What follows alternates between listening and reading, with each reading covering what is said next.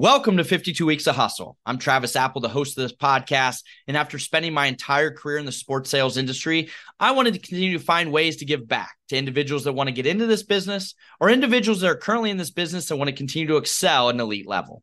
For those of you who know me, hustle has always been important, hence the name. Each week, I'll have the privilege to sit down with top-ranking professionals in our industry. You'll hear their career path, what they look for in successful people, and ultimately a few key takeaways for you to apply to your everyday. Time certainly flies. It is crazy to think it's season 4 of 52 Weeks of Hustle already.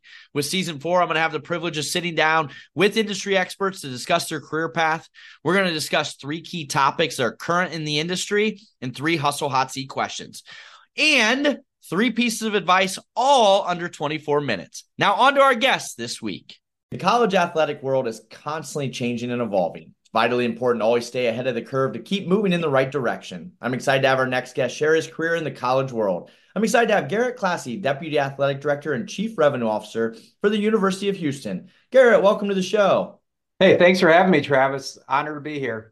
Garrett, I'm very excited to dive into your career. And going back to the beginning, you received your bachelor's from the University of Wisconsin-Madison, and then later your master's at George Washington University. As you thought back to your undergrad, what did you think you wanted to do as a career path? That's great. I grew up in a dairy farm in southern Wisconsin, and the one thing I did know was that I wasn't going back to the dairy farm. I loved growing up that way, taught you a lot of hard work and responsibility, but I knew that there had to be a better way to make a living out there. And so just by dumb luck, being going to school at the University of Wisconsin, I applied for the job in the ticket office in the athletic department. Had no idea you could have a career in sports. Back then, every school in the country right now has a sports management degree program. Back then, there was probably just St. Thomas and Georgia and the University of Ohio. So I fell into it, quite honestly, and have always loved sports, always played sports. And so that was really genesis. And then while working at the University of Wisconsin, met a gentleman named John Sheffield, who became a mentor and a second father to me that really told me I had a talent and a desire and a passion to do sports, and I loved it. My grades suffered a little bit because I probably spent more time working in the athletic department than I did going to class. Well, it's always a good thing though, right? It's the real life experience, and I'm sure some college professors never hear me say that, right? But you probably learn more in that internship at the athletic department than you did in like history or Western civilization class. Yeah, well, at least in my world, yes, I did. Well, Garrett, on your end, did you ever imagine you'd spend nearly 30 years in college athletics?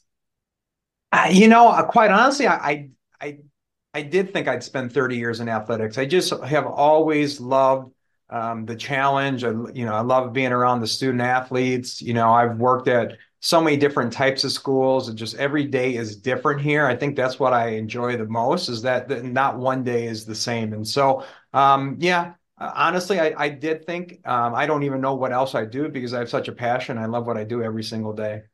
And we're going to get into your illustrious career, and you've made some moves to other different properties and promotions.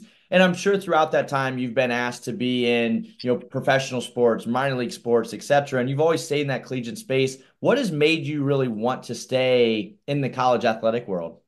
Yeah, I mean, I think it's the student athletes, number one, right? It's our jobs is primarily educator, especially when you get to the administrative side. Early on, I got into it because I love sports, and then it transitioned into loving the student athlete experience and seeing these young men and women grow into not just professional athletes, but more so into their professional careers and into fathers, wives, mothers. It's been great keeping in touch with all these student athletes. And I think today what drives me, not just the student athlete experience, but is the challenge. As you read every day in D1 Ticker, I mean, there's changes coming fast and furious. And I just feel like college athletics is very much a copycat business, herd mentality. And I like that challenge. I think I'm innovative. I think outside the box. And I think when you do that, you adapt to change quicker, and it gives you a chance to really outpace your competition. And so I love that thrill and that challenge every single day.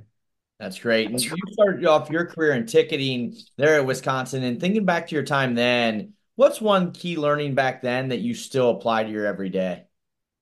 When I talk to young people in this business, I still believe the ticket office is the best place to start in college athletics because it's one of the very few, if not the only area in college athletics where you're both on the internal side and the external side. You work closely with the business office, you work with the coaches, you work with the donors.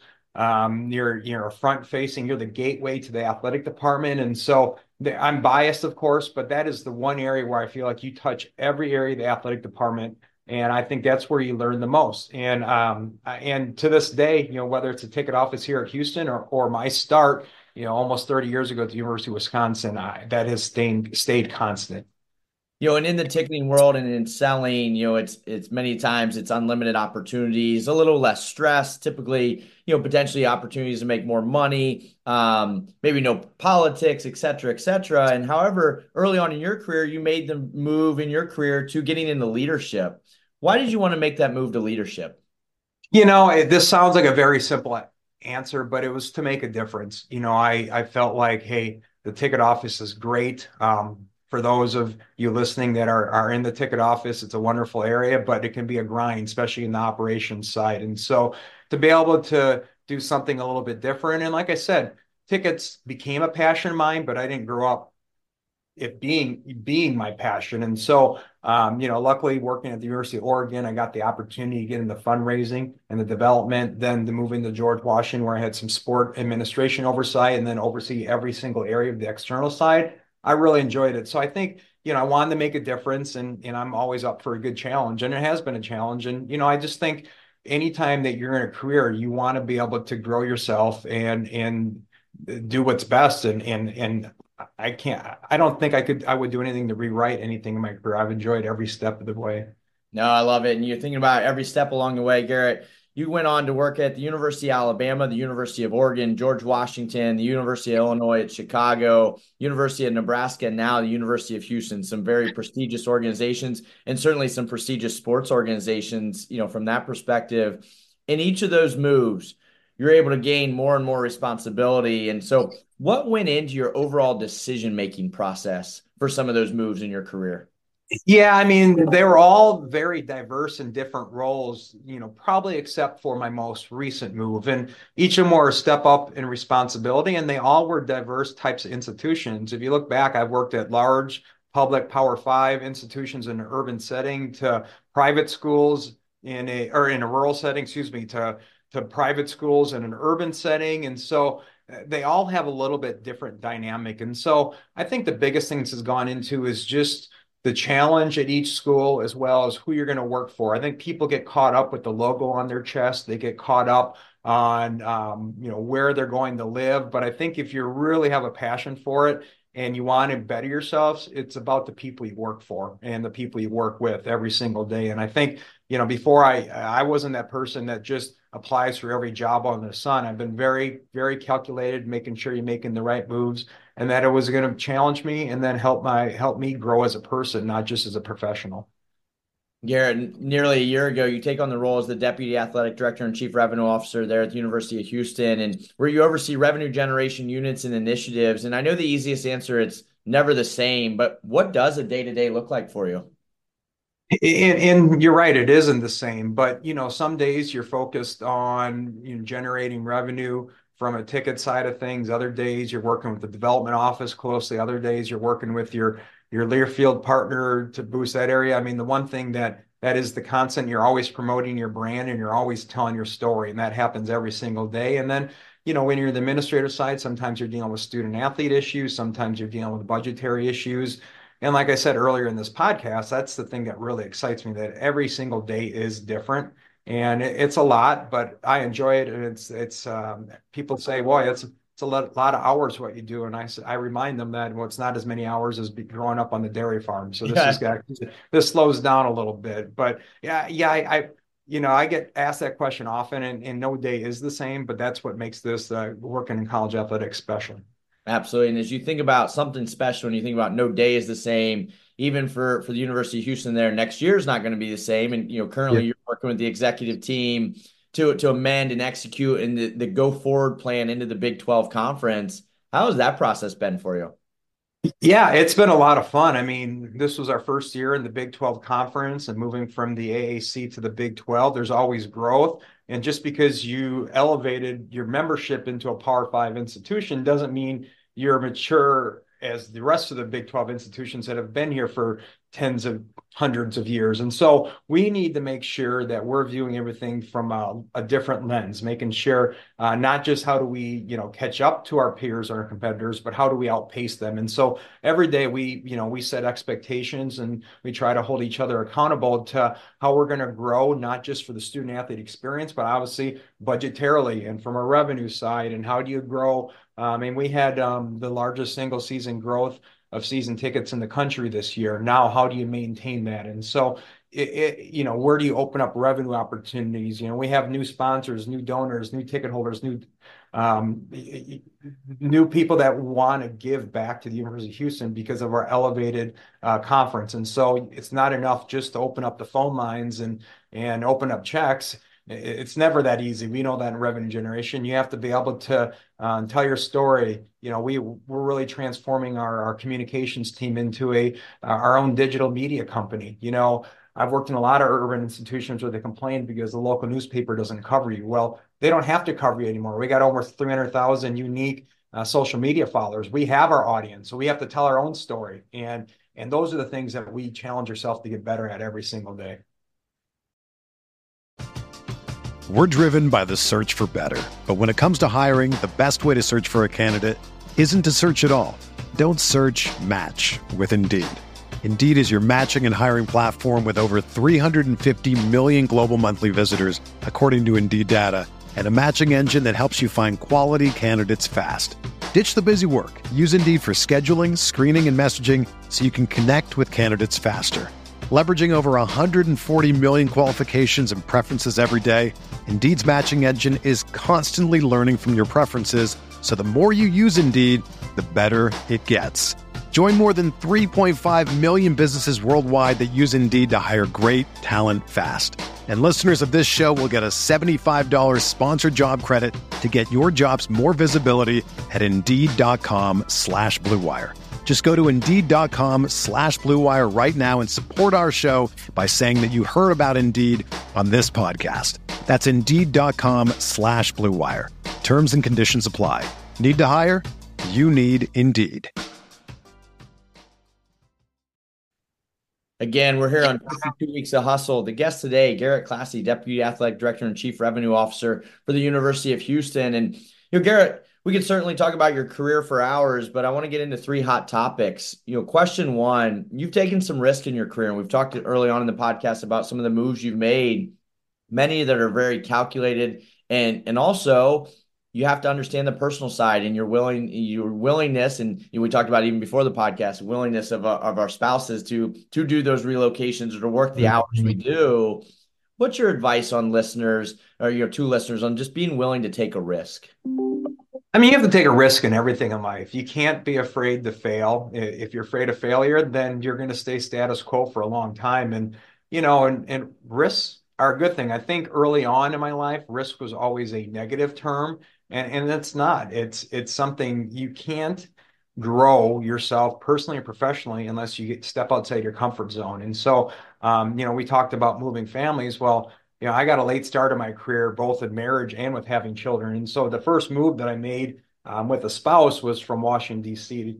From Chicago, actually. No, Washington, D.C. to Chicago, and then Chicago to Lincoln. And my first move with children was from Lincoln to Houston. And so I had a late start. So I was able to be selfish early in my career and worry about myself and not have to engage other people in that process. But it's different now. And I wouldn't trade it for anything in the world. But you're always taking risks, not just professionally. You're taking risks every day. And if you don't do that, you're just, like I said, you're going to be status quo and you're never going to better yourself.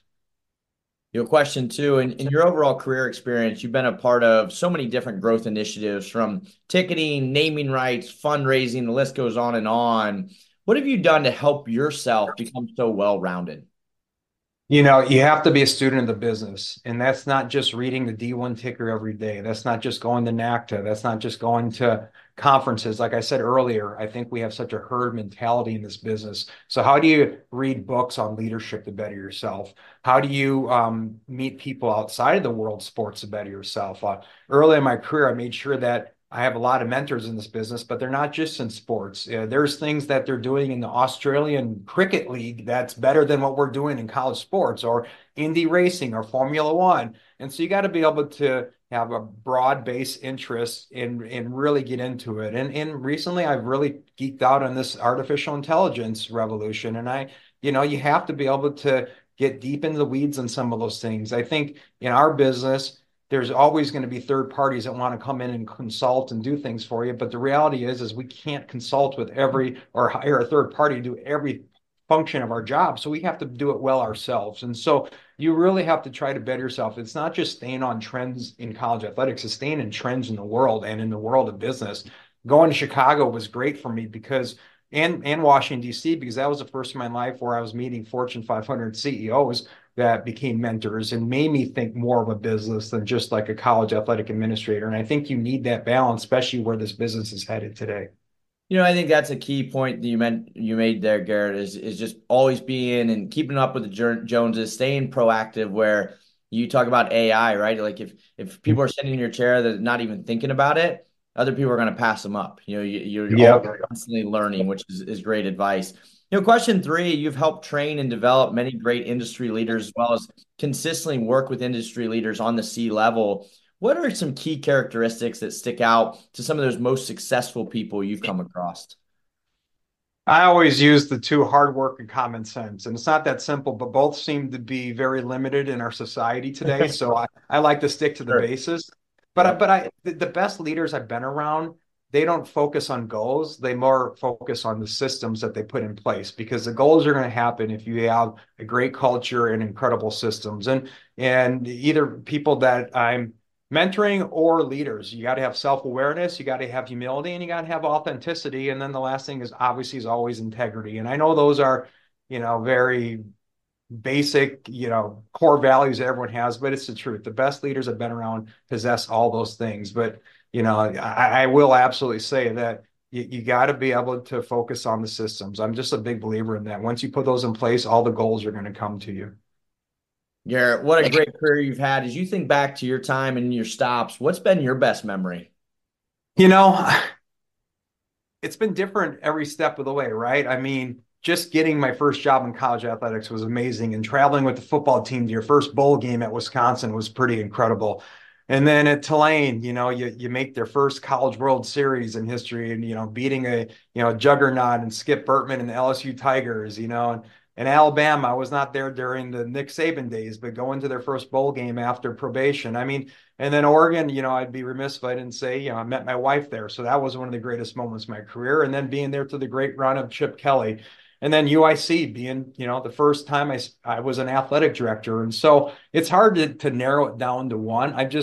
I owe my life to this profession. And I just, every place I've been, I've had really special moments. So I try not to focus on one. And I know it's a cop out, Travis, and I'm not No, trying to not cop at out the all. question, but I believe strongly that every event has been pretty special in my life. That's great. And, Garrett, this has been great. To close it out, I'd like to put our guests on the hustle hot seats. You ready for this? Yes. If you had to eat one meal for the rest of your life, what would it be? You never heard of this before, Travis, but it's a veal sausage called Kalberwurst. And my hometown is New Glarus. If you've heard of Spotted Cow beer in Wisconsin, that's my Yeah. hometown. Okay. And my family's 100% Swiss, and it's a veal sausage that's really only served in that part of the state and that part of the country. And that is my favorite meal. We eat it at every holiday. That's your go-to. If a Yeah. movie was made about your life, who would you want to play yourself? Oh man. This is a stretch and we don't look alike, but I would say Jason Sudeikis. I mean, he's just, from the Ted Lasso to his comedy to he's just, man, that's the one guy I'd like to go hang out with just for a night. And he seems like he'd be a lot of fun. What's the last thing you completed on your bucket list? Another cop out answer. I don't have a bucket list. I really don't. I love to travel. Every day is a blessing. I would say if there are bucket list items, it's probably places I haven't been yet traveling wise. And so Southeast Asia would be on there. South America. I've spent a lot of time in Europe. I've been to Australia, but my bucket list is, like I said earlier, I'm an old dad. Every morning I get to wake up to my 2 and 4-year-old and my beautiful wife. It's a great day. So, maybe I'll have time to think about it once I retire from this crazy business, but I don't, I have fun every single day. I work hard and I play hard. So That's awesome. I check items off every day. To close it out, what are 3 key takeaways you'd give every listener to be in your shoes one day?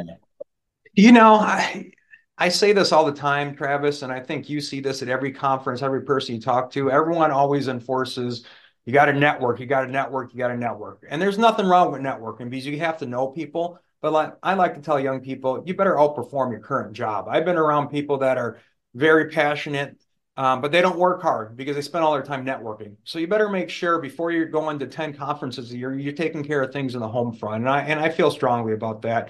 And then I think what we talked about earlier, you better be able to innovate and you better be able to adapt to change. One of my favorite sayings is, if you don't like change, you're going to like irrelevance even more. And so you always have to be on top of things and make sure that you're innovating and adapting to change. Garrett, thank you so much. Pleasure talking to you. I certainly appreciate your time and expertise. My pleasure. Thank you for having me on, Travis. Again, this is Travis Apple. Thank you for listening to 52 Weeks of Hustle. Please be sure to follow the podcast on Twitter, Instagram, and TikTok. We'll be back next week with another industry leader. Have a great week.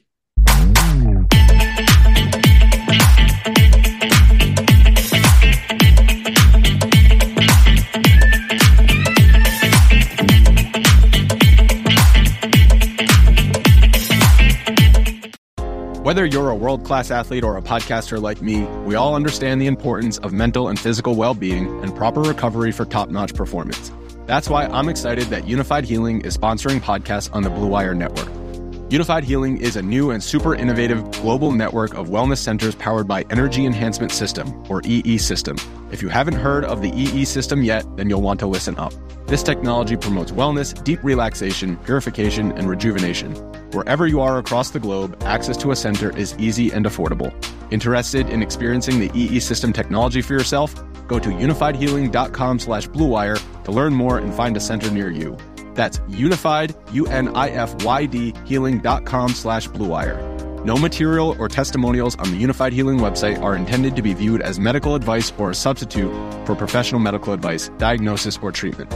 Always seek the advice of your physician or other qualified healthcare provider with any questions you may have regarding a medical condition or treatment and before undertaking a new healthcare regimen, including EE System.